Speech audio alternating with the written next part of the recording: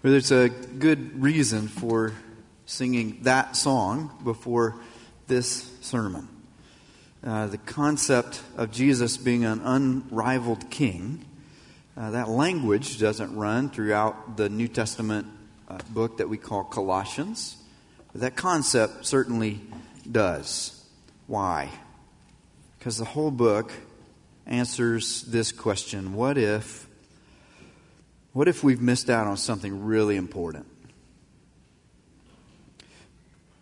What if the one thing that we've come to rely on most to give meaning to our lives, to orient who we are, to give purpose to our existence, what if that one thing that we've come to depend on most isn't enough?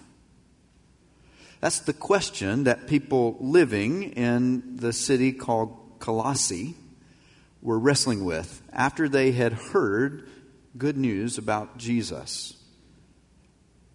The Apostle Paul wrote this letter called Colossians, but the Colossians didn't hear about Jesus from Paul. They heard from a younger man named Epaphras, and they started asking a question. I watched a movie with my son last night called A Serious Man. And this guy's going through a huge crisis, and he's Jewish. He wants to talk to the rabbi. And they send him to the junior rabbi instead. Epaphras was like the junior rabbi, right? There were people in Colossae going, wait a minute. What if we got a second-rate version of this story about Jesus? Because we didn't hear it from Paul himself. And so we heard enough about Jesus to know that he takes care of the future. That in the future, when we come face to face with God, and there's this moment where God says to every person, either you faithfully bore my image, you faithfully reflected to my world my character, or he says, you failed.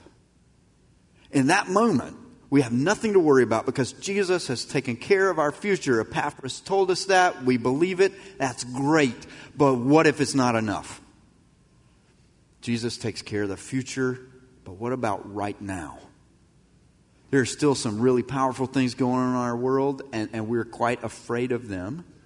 And so, we wonder if we need another king in addition to Jesus. Now, if we're looking at the history of how the message about Jesus spread around the ancient world, there are three journeys that the Apostle Paul takes according to the book of Acts. That third journey took him through a region called Galatia that he had visited on all three of these journeys. But then it took him to some new territory in what today is called Turkey. Then it would be called Asia Minor. And it took him through a city called Laodicea right here, but not through the city of Colossae, about 30 miles away. So, big arrows marking the map. Paul went here, not there. Which led to this sense that maybe we heard a second-rate sermon about Jesus from the JV preacher, Epaphras. And so we're going to go out and borrow from other religions to fill out what we need that Jesus hasn't covered. Jesus covers the future. Great, we love him, we trust him, he's our king for the future. But for right here and right now, we're going to borrow from a little bit from Judaism and a little bit from the religions of Rome and Greece. And we'll piece together what we need. And so, a new kind of problem happened. A couple weeks ago, we talked about the problem in that region called Galatia, which looked like this. There was fear that some of the new converts to Christianity were going to bring in a history of being kind of loose morally. And they weren't real spiritually serious. So you got to prove to us that you really belong by achieving more, but those achievements came from within the boundaries of the Christian community. It'd be like today somebody saying, do more of the stuff that Christians do to prove that you're really serious about Jesus. Do more of worship, do more of Bible, do more of praying. Things that are already within the boundaries of our faith. In the book of Colossians, it takes a new twist. There's still a Jesus plus message in this city of Colossae, but it comes from a totally different fear. The fear now is there are these powerful spiritual beings. Carrie's going to read for us in a moment, and you'll hear reference to powers and authorities, principalities, kind of like chief demons, right? And they influence the here and now, and Jesus is taking care of the future, and thank you, Jesus, for that. But what about right now? So we got to add some insurance. And we're going to borrow bits and pieces from other religions outside the boundaries of the Christian faith and community. You see the distinction there? So Galatians is all about prove you belong by doing more of the stuff inside the boundaries of who we are. And Colossians is dealing with a different kind of fear and a different kind of problem. So today we want to get a taste of what's God saying to us through this letter that we call the book of Colossians. So we're going to hear the Apostle Paul say, don't be afraid. You're not missing out. You didn't hear a second-rate Jesus. You don't need to add anything to who he is and what he's done and what he offers. He is all the fullness you need. Keep your ears open for those themes as Carrie reads for us. Thanks, Carrie. I want you to know how much I am struggling for you and for those at Laodicea and for all who have not met me personally. My purpose is that they may be encouraged in heart and united in love, so that they may have the full riches of complete understanding, in order that they may know the mystery of God, namely Christ, in whom are hidden all the treasures of wisdom and knowledge. I tell you this so that no one may deceive you by fine-sounding arguments. For though I am absent from you in body, I am present with you in spirit, and delight to see how orderly you are and how firm your faith in Christ is. So then, just as you received Christ Jesus as Lord, continue to live in him, rooted and built up in him, strengthened in the faith as you were taught, and overflowing with thankfulness. See to it that no one takes you captive through hollow and deceptive philosophy, which depends on human tradition and the basic principles of this world, rather than on Christ. For in Christ, all the fullness of the deity lives in bodily form, and you have been given fullness in Christ, who is the head over every power and authority. This is the word of the Lord. Thanks be to God. There's this story in our family lore that raises an interesting question. How can you run out of gas when the tank is full? Because it happened to my uncle once.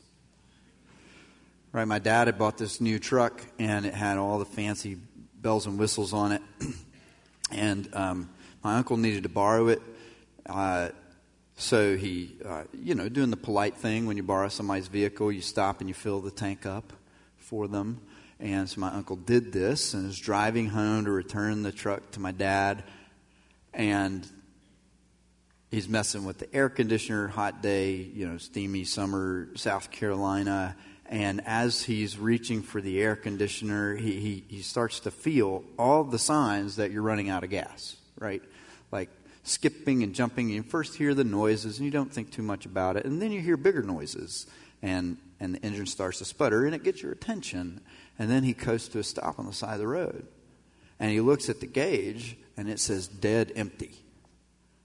And he's like, 15 minutes ago, I filled this thing up.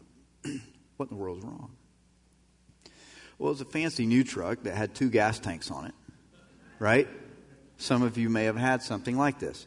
Poor design. The switch to change tanks was right beside the air conditioner switch. So inadvertently, he had flipped it. And so 2 tanks, one of which was absolutely full, and the other of which was bone dry. How can you run out of gas when you just filled up the tank? Right? Colossians is kind of asking that question. Is Jesus going to do that to us? Is Jesus going to fill up one tank, but there's another tank that's totally empty at the same time? When we come to Jesus, are we going to find that He takes care of some of the things that are most important in life? But then we start to lean on Him and rely on Him and find that the real things, day to day, here and now, He doesn't touch them. Is faith in Jesus like that? And the book of Colossians is God's way of saying, no, it's not like that. Coming to Jesus is not going to leave us empty. It's not going to leave us full in some areas and empty in others. So today we want to think about fullness and walk through some questions related to it. One would be this question of, what does this fear that we can't have fullness do to us? And then, what does God promise us about fullness?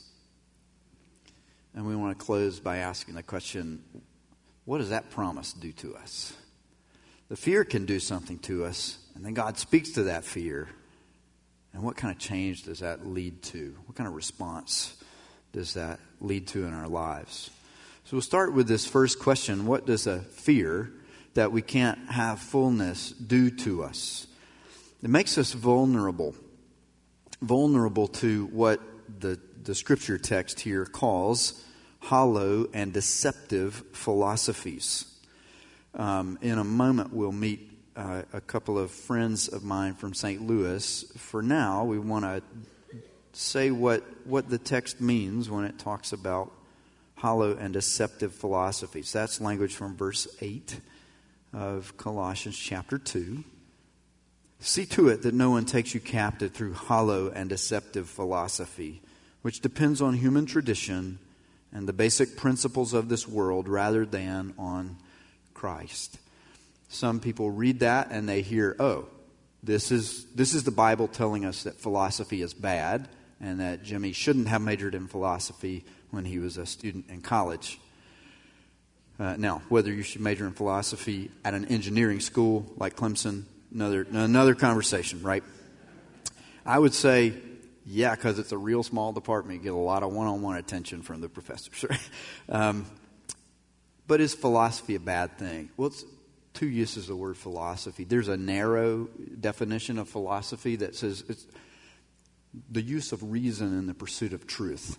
The Bible is not saying to us that it's wrong to use your brain when you're trying to assess what's true and what's false. That it's wrong to know what philosophers have said in the past. That it's wrong to think critically. All the things that a discipline like philosophy would teach us to do. The word here is being used in a much broader sense. First of all, it's being used in the first century, not the 18th or 19th or 20th or 21st centuries, when the word philosophy came to have this much narrower meaning. When Paul uses the term in his century and in his culture, he's talking about any system that makes moral or spiritual or intellectual truth claims. Today, we would say religions make moral and spiritual truth claims. Religions would fall under the heading of philosophy in Paul's day. And so would things that we today would call philosophies.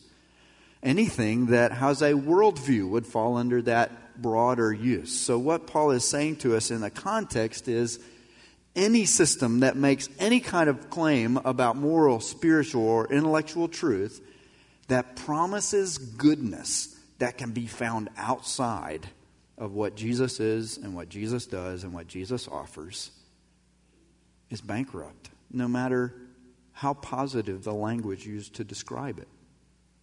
So in the ancient world, to call something a philosophy was a compliment. To call something a tradition was a compliment. So Paul says, don't let anybody take you captive through hollow and deceptive philosophy that depends on human tradition. Positive language. Compliments. But if it's telling you to look for something good outside of Jesus, then it's hollow, it's empty, and don't do it.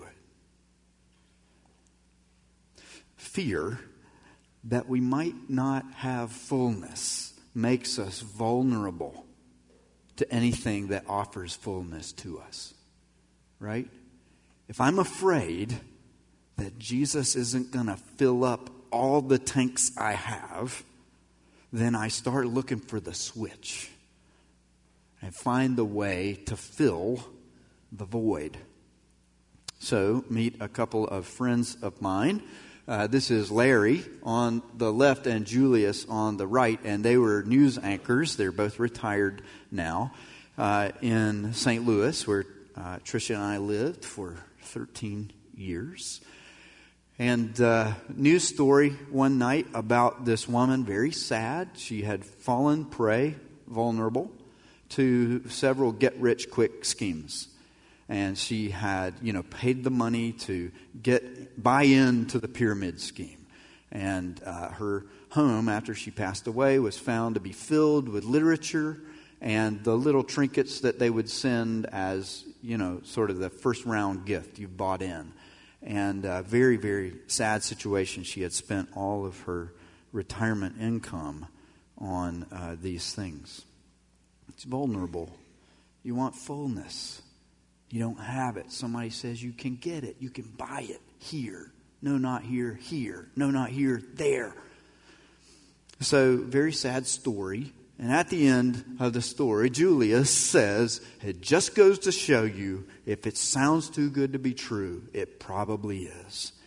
And Larry says, and now for tonight's winning lottery numbers. Right? You see the disconnect, don't you? Where you can look and you know something isn't right, but you're going to find a way to fit it in.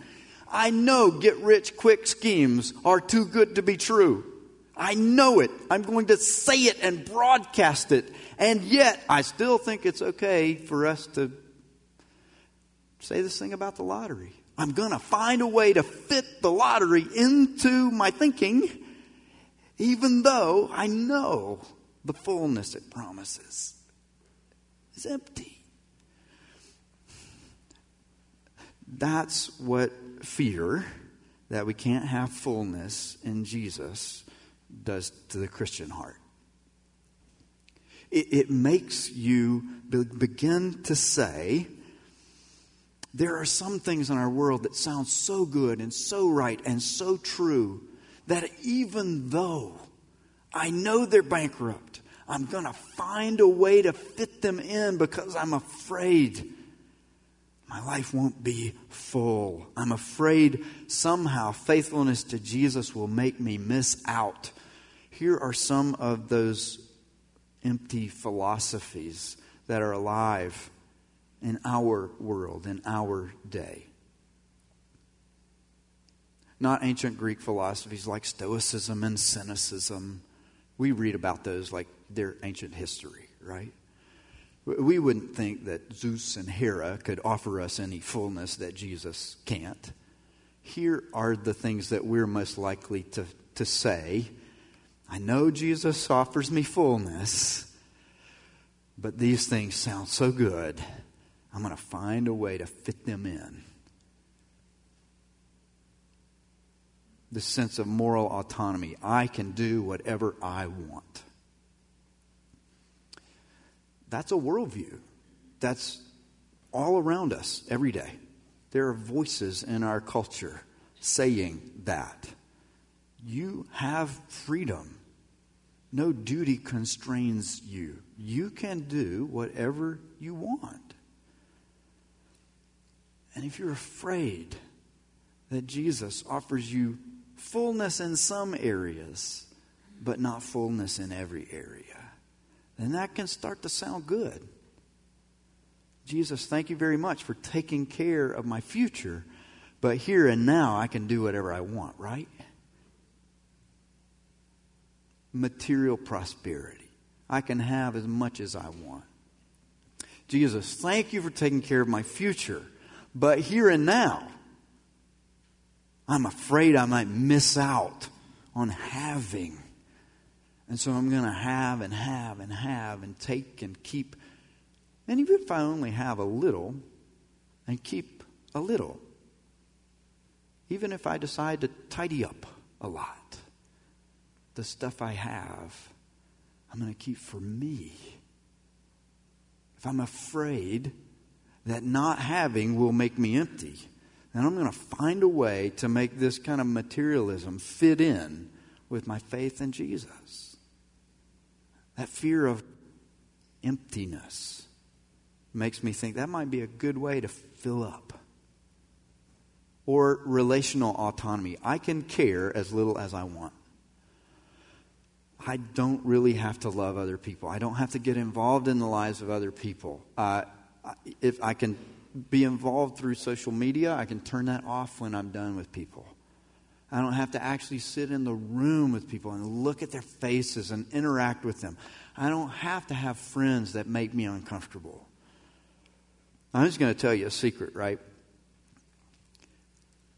If I'm your friend, do not assume that you don't annoy me. Right? Because one thing Jesus will teach you in a hurry is you need to love other people, whether they bother you or not. And that goes both ways. If you spend time with me and you seem to enjoy it, I don't assume that I don't really irritate you. In fact, I know I do really irritate you in a lot of ways. I know that I make promises I don't keep. I know I talk too much. I know all those things. Because in Jesus, I know there's this sense of we have to care a whole lot about a whole lot of people, even if they make us a bit uncomfortable and kind of annoy us and have some rough edges. So I'm sorry to break that to you, right? But I had a guy one time say to me, the whole world was crashing down, and I was learning all kinds of terrible secrets about what was going on in his family and in his own heart and life. And he said, I'm sorry, I thought we could be friends. And I said, man, this is how I make friends. The students I became closest to usually were the ones who complained the most or cheated. And, right. But we buy into this sense of, I just don't have to care about people except the ones I want to care about. And if I told you I'd care about you, but I've stopped wanting to, that's okay. I can walk away. Because I'm afraid. I'm afraid I won't find fullness. And this is a way for me to guard against the emptiness. If we're afraid that we won't find fullness, it does some bad stuff to us. We're going to walk back through those concepts in a minute. Let's hear what God says to us when we're afraid that we don't have fullness. He says that through Jesus, we do have fullness. There aren't any gaps in what Jesus is and what Jesus has done and what Jesus offers. And so you hear this language all throughout the passage that we read earlier. Right? In Christ are hidden all the treasures of wisdom and knowledge. You don't have to look for the next greatest thing after you know Jesus. Learn more of Jesus. Grasp more of Him. And you will find all the wisdom and knowledge you need. You don't need to say, I have faith in Jesus and I have this other coping strategy. He becomes the strategy for finding fullness. In Him are hidden all the treasures of wisdom and knowledge. And Paul went on to just say this thing over and over and over again, didn't he? Verse 9, in Christ all the fullness of the deity lives in bodily form. God took on human flesh in Jesus.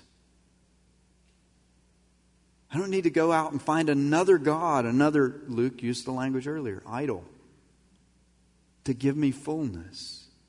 If I know Jesus, I have all I need to know about who God is and what God is like. There's not going to be an empty space left for me to fill in by some other strategy. Verse 10 says, you have been given fullness in Christ, who is the head over every power and authority. The Colossians were thinking, thank you, Epaphras, Mr. Junior Rabbi, for telling us about Jesus, who takes care of our future. But let's be real about the here and now. There are powers and authorities. There are demigods, not quite gods, not quite humans. There are demons, spirits between heaven and earth, and they control our fate. And we cannot resist them, so we need strategies.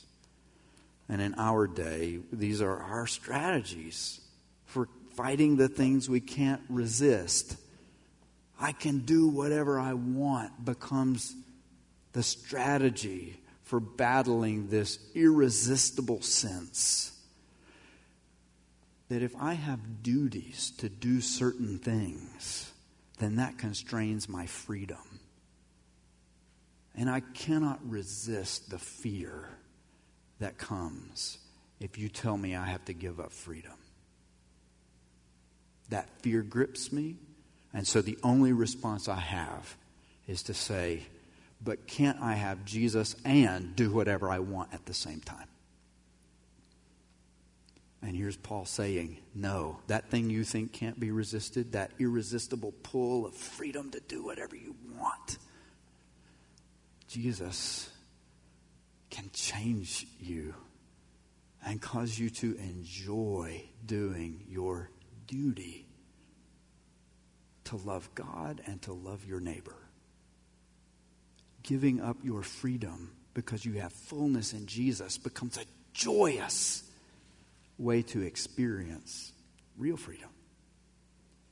But what about this, I can have as much as I want? That's a coping strategy to deal with a deeper, irresistible power and force. That force is, I want to have enough to prove I am a success. Now, in many cultures, having is just a way of surviving for the next day. In our culture, for most of us, having, possessing, accumulating is a way of showing I have succeeded. And the fear that other people would look at me and say, you didn't succeed, you failed, is too powerful to resist. So Jesus, can I be yours and still gather and have and accumulate as much as I want and use it all to prove that I am somebody? That's hard to resist. And Jesus says, let me give you fullness. Fullness. Enough fullness to be able to say, sometimes, yeah, I'm going to fail. Sometimes I'm not going to have enough.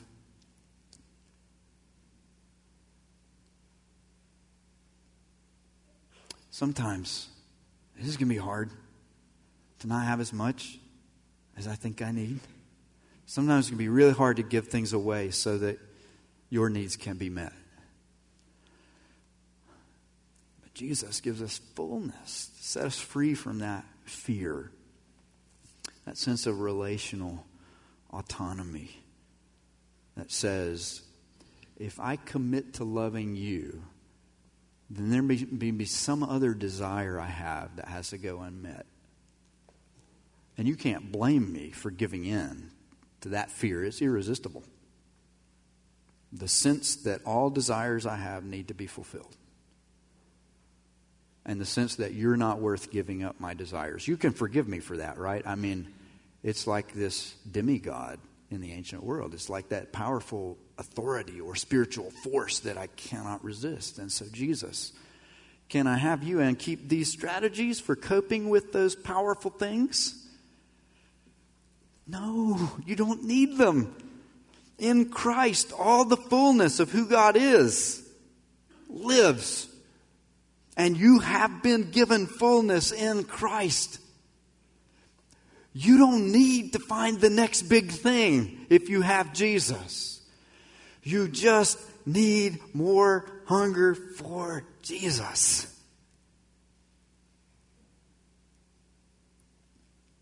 And here's what that kind of promise that we have fullness in Him does to us. It turns us into lions. There are stories told among the Maasai people in Africa of what it's like to lead foreigners on safari. And one of those stories runs like this and says, you know, the white hunter who comes on safari, he never gets enough. He kills a rhino, and the moment he pulls the trigger, he's already thinking about killing the next big trophy to hang on his wall. Never satisfied, never enough. Never gives his full attention to any one animal because he's always looking for the next big thing. And the Maasai say, the lion is not like this. The lion in the hunt focuses his entire attention on one gazelle. Every other gazelle on the planet has disappeared. Because the lion knows, if I catch this one, I will be full. If I miss this one, I will go hungry. And so all of the lion's attention and focus is on that one gazelle. The lion is very different from the white hunter, the Maasai say. And Paul says, Christian, be a lion. You don't need to wait for the next big thing to come into your life. You don't need to have Jesus and wait for the next big sexual adventure to come your way to find fullness. You don't need to have Jesus and wait for the next big promotion and raise to come your way to find fullness. You don't need to have Jesus and wait to find just that right friendship that will give you all you need without demanding anything of you. If you have Jesus, then learn more of Jesus. Because in Him, we have fullness. It is enough for us to be lions and to let all the other saviors disappear. Because only one exists in our world. And He will be enough for us in the future and in the here and now. Let's pray together.